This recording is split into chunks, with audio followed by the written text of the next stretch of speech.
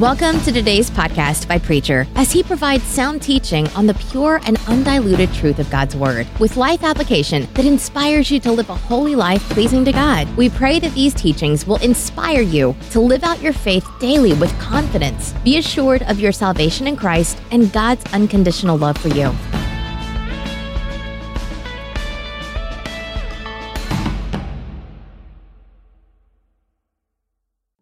For when the foolish took their lamps, they took no oil with them, but the wise took flask of oil with their lamps. As the bridegroom was delayed, they all slumbered and slept.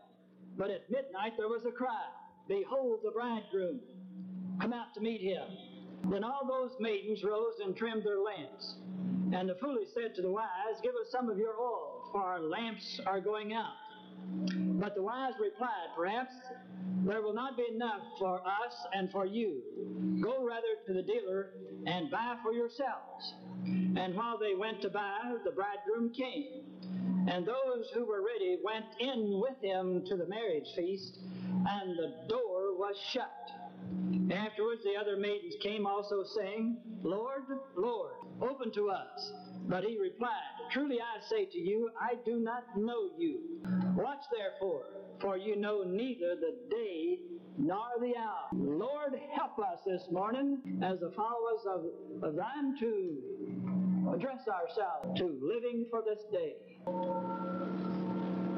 My friendly Shell station operator down here on Hikes Lane, we seem to have a ritual worked out. Every time I go in to get gas, I complain to him about raising the gas on the gallon every time I come in, and he always responds to that by saying that I would get more mileage per gallon if I would have my car tuned up. And so it's come to the place now is all I have to do is go in and say hi to him, and he tells me you would get more mileage if you would have your car tuned up. Sort of like a friend of mine that I had in one of the other churches that I was privileged to be the preacher of. His concept of driving a car was to go buy one and to drive the thing until it just quit.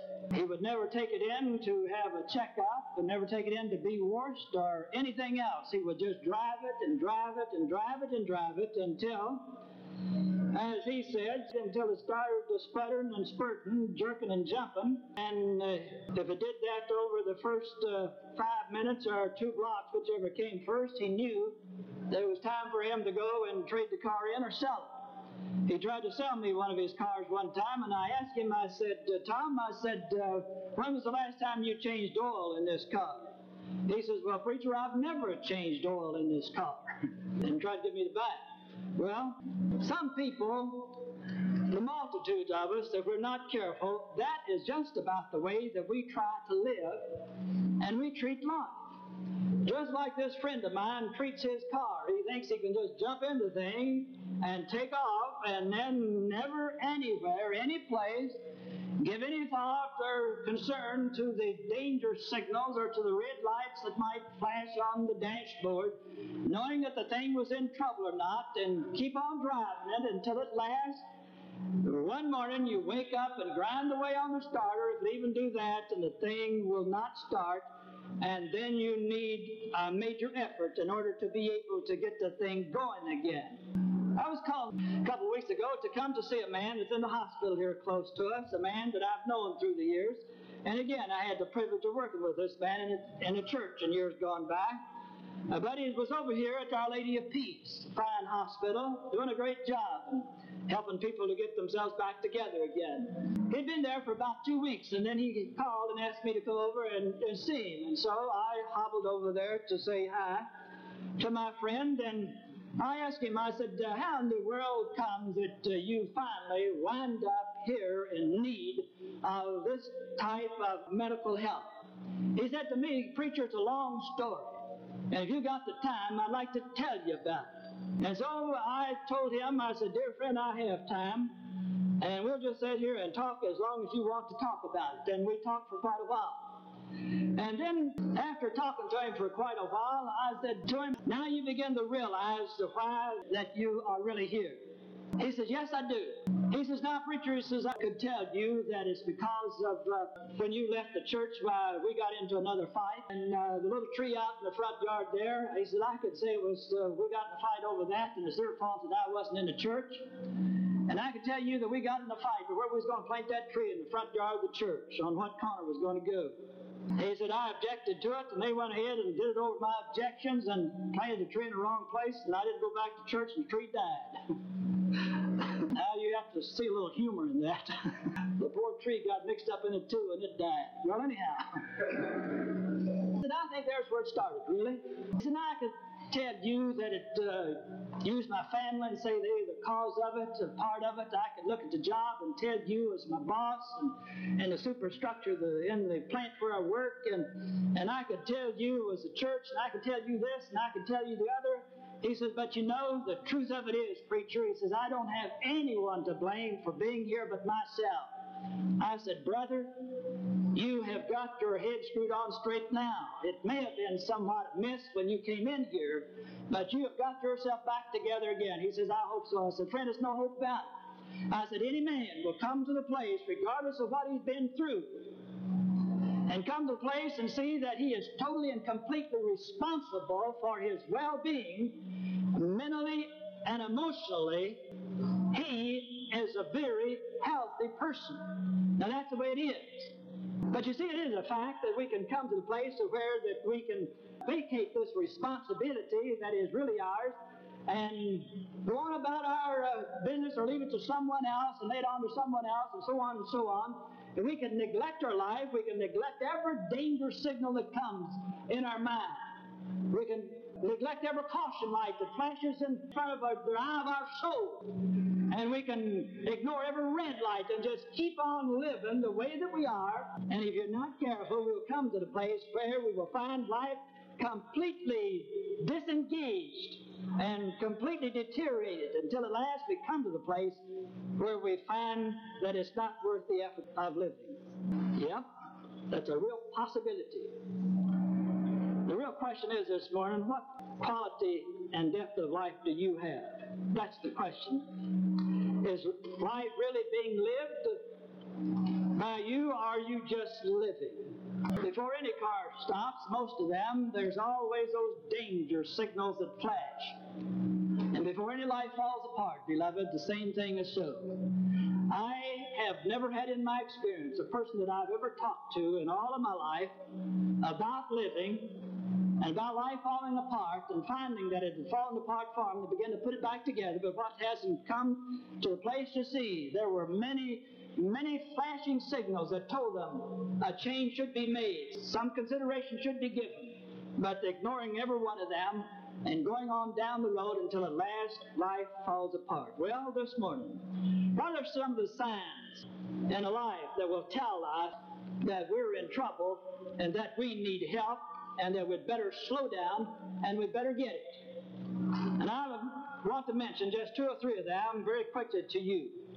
The first one I would put, and I would almost put this at the very top of the list. When you begin to deceive and lie to yourself. When you begin to deceive and lie to yourself. One of the strangest phenomena about a human being is that we are capable of and will set out to be deceptive to the self, or to our soul, or to our personality. Now, it's one of the most difficult things in this world to explain, and it's one of the most difficult things in this world to get a person to see that this is something that they should not do.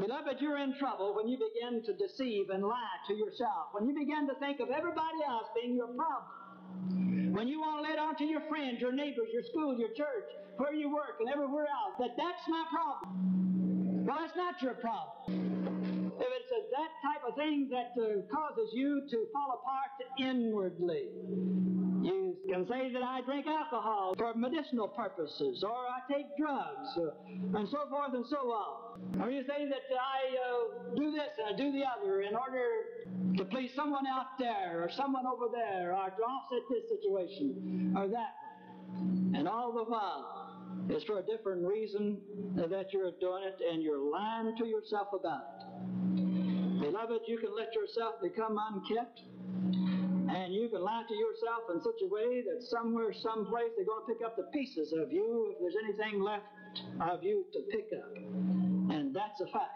And you can lie to yourself and you can say what has been said this morning. We're right now in the process of thinking about the leadership of this church for another year.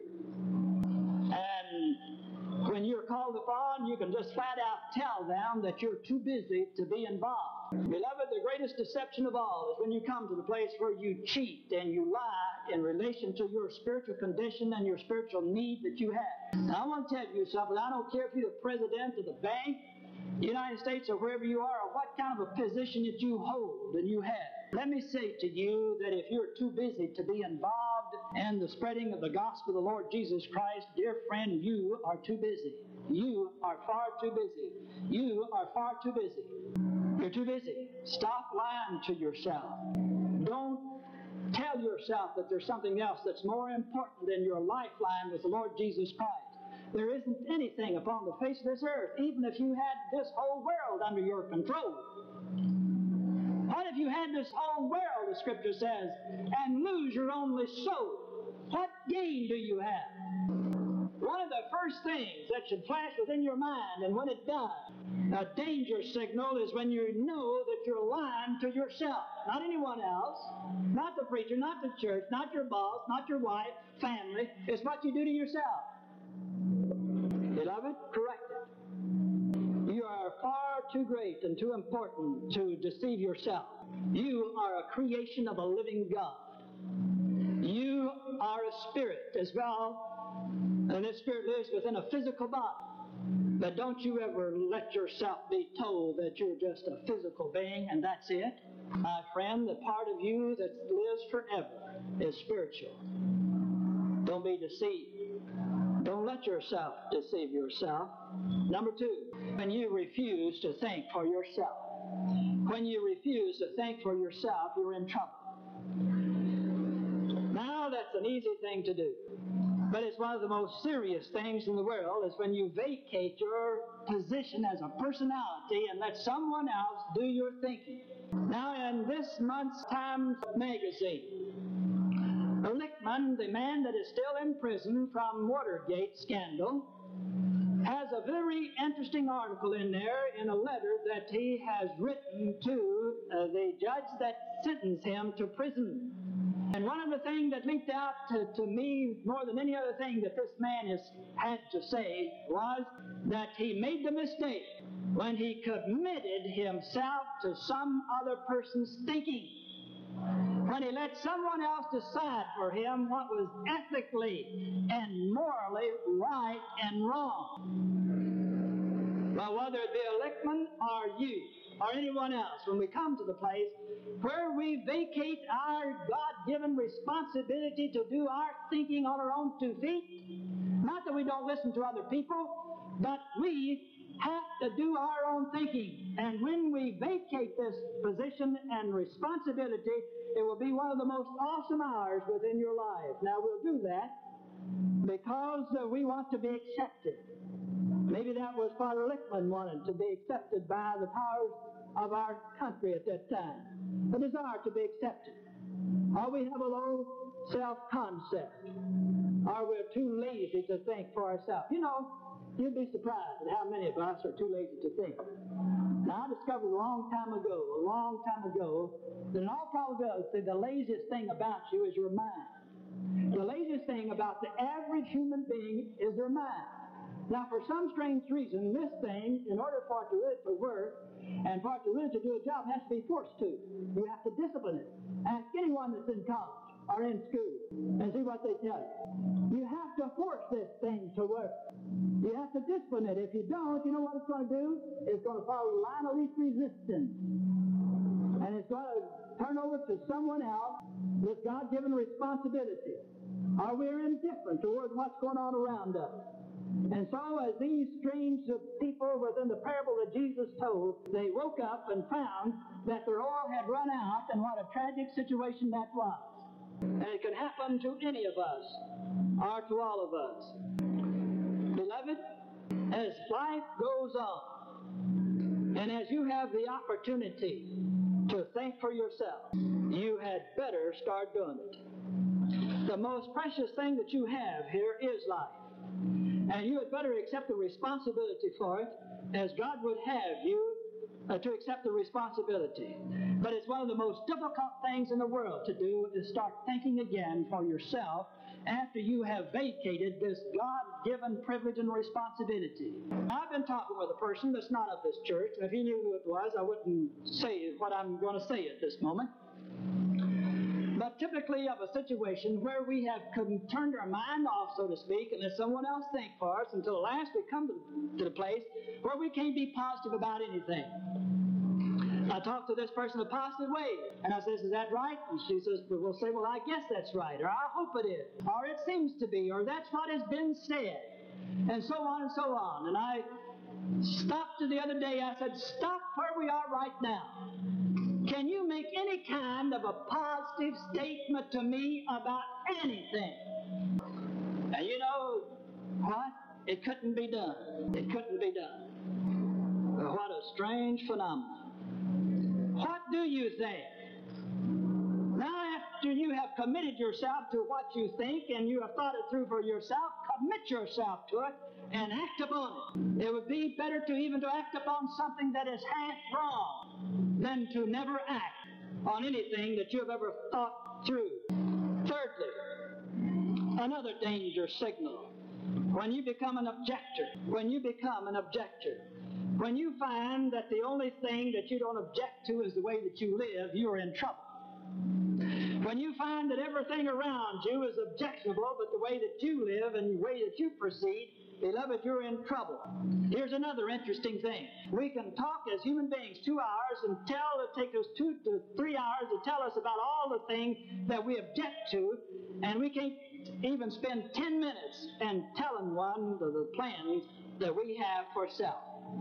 I remember reading of a successful minister and a successful church. Someone asked a question to this minister and to his church that I would like to have asked. They said, how do you account for the phenomenal growth and success of this church? He says, well, the thing is, it seems to me to be very simple, really.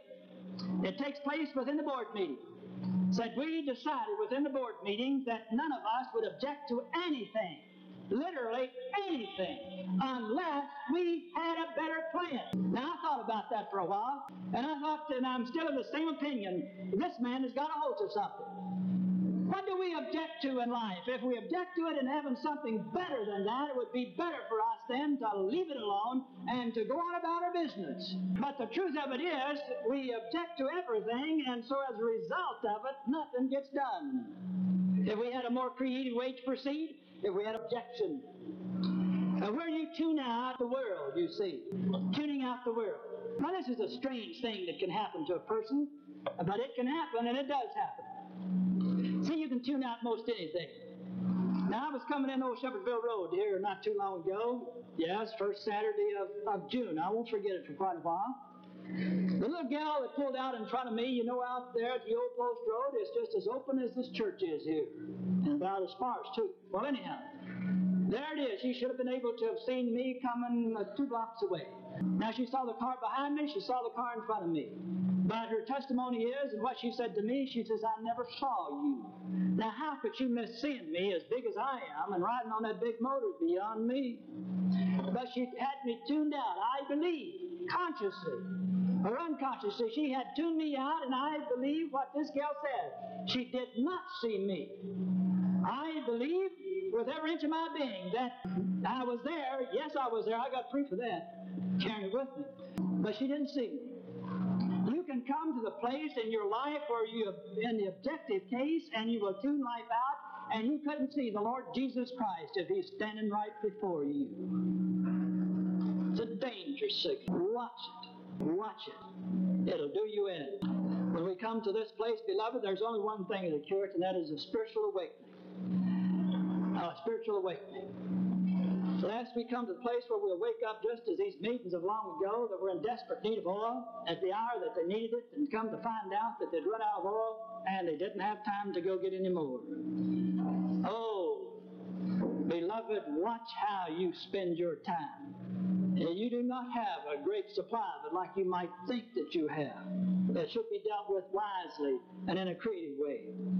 There's another danger signal that comes up in our life before we go completely astray. When we become a whiner. A friend of mine, or at least they were up until a few weeks ago, called me. Well, they still are, I shouldn't say that. And was talking to me about the difficult situation that she was in. Her husband had been forced to retire, and she was concerned about her style of living, whether he was going to be able to continue to live that way, and so forth and so on. And of course, I've known her husband through the years. I know that he owns a farm, doesn't owe anything on that farm. I know he has partial ownership of some businesses, 2 businesses that I know of here within the city. And I know for a fact that one of them is doing quite well. And after she had talked to me about 30 minutes and didn't give me a chance to say anything, I said, "Oh, you poor baby, I just feel so sorry for you." And there's a long pause after that, and then a click. She hung up. Well, I'll tell you something. Now, you contrast that with this one. I think of this little lady, that husband, because of a very severe illness that he had, nearly beat her to death one night. And just about the time she got over that, 3 days later, was able to go back to work and drive her car. Right down here at Hikes Point, she had a terrible wreck. A fellow ran into her to the side of her car and just nearly killed her. And I went over to the hospital now to try to figure out someone in the church. It's not in this church. I went to the hospital to see her, and she was more dead than alive. She got over that, and then come to find out that her daughter, in the meantime, just about the time she was getting out of the hospital, tried to kill herself. She had 2 sons, and one of them had threatened to kill the other one. And then when she went home, she called me on the telephone and said, "Preacher," she says, "I need a little help. If you will, please come over." And I went over to her house, and while she was away and the family was all away, the house had been empty for about 24 hours, and a water spigot had popped to one of the pipes, and had flooded the house completely and totally with water. It was running out the front door. She says, if you can just give me a little help, I'll make it. I said, "Whatever help I have, whatever consolation I can be, whatever consolation my church can be, though you're not of our faith, but whatever help and consolation our church can be, you count on it. We are with you. I will stay with you. I will stand with you and be to you whatever you think that we need to be in order that you be sustained in this hour." Well, by golly, she stood, and she made it. Now everything was going fantastic and wonderful for her. When you turn in to be a whiner, you know one of the marks of a Christian, one of the marks down through the ages of a Christian has been, you know what it's been? One of the great marks of a Christian has been that we take our lumps like everybody else. Jesus told us it's going to rain on the just and the unjust alike. Beloved, one of the marks has been that we take our lumps like everybody else. We stand to and abide by. I like that phrase. It comes from a Masonic order. Stand to and abide by. Brother, the things that come to us, we stand to it, and if we can't stand there, we just hang to it then. Until at last God comes to our rescue and will do with us what He will do. Well, in the last place, and quickly, when we spend all of our time reacting. When we spend all of our time reacting, beloved, you're in trouble. You're in trouble. Your Savior, your Lord, the one who came into this world and taught you that you're not supposed to be a reactor. You are an actor. You don't let this world dictate to you what the type of spirit that you're going to have, or what is the state of your soul, or what your mental attitude might happen to be at that time. We don't let the world dictate to us that, because we act.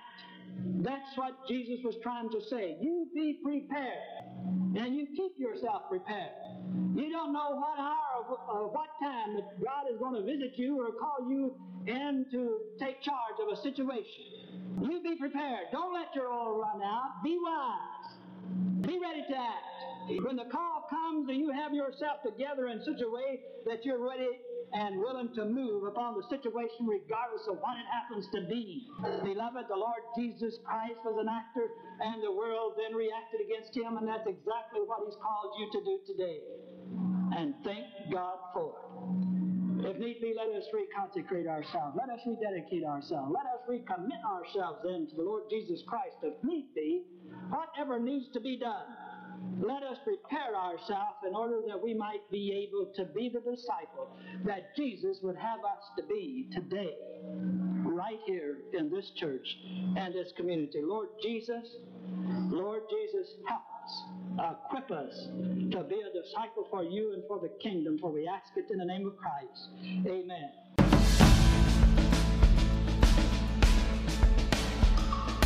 Thanks for listening. Hope you were blessed. We pray the Holy Spirit will make you a doer of His words, finishing the work He started and making you more like Christ for the transformation of this world and preparation for heaven.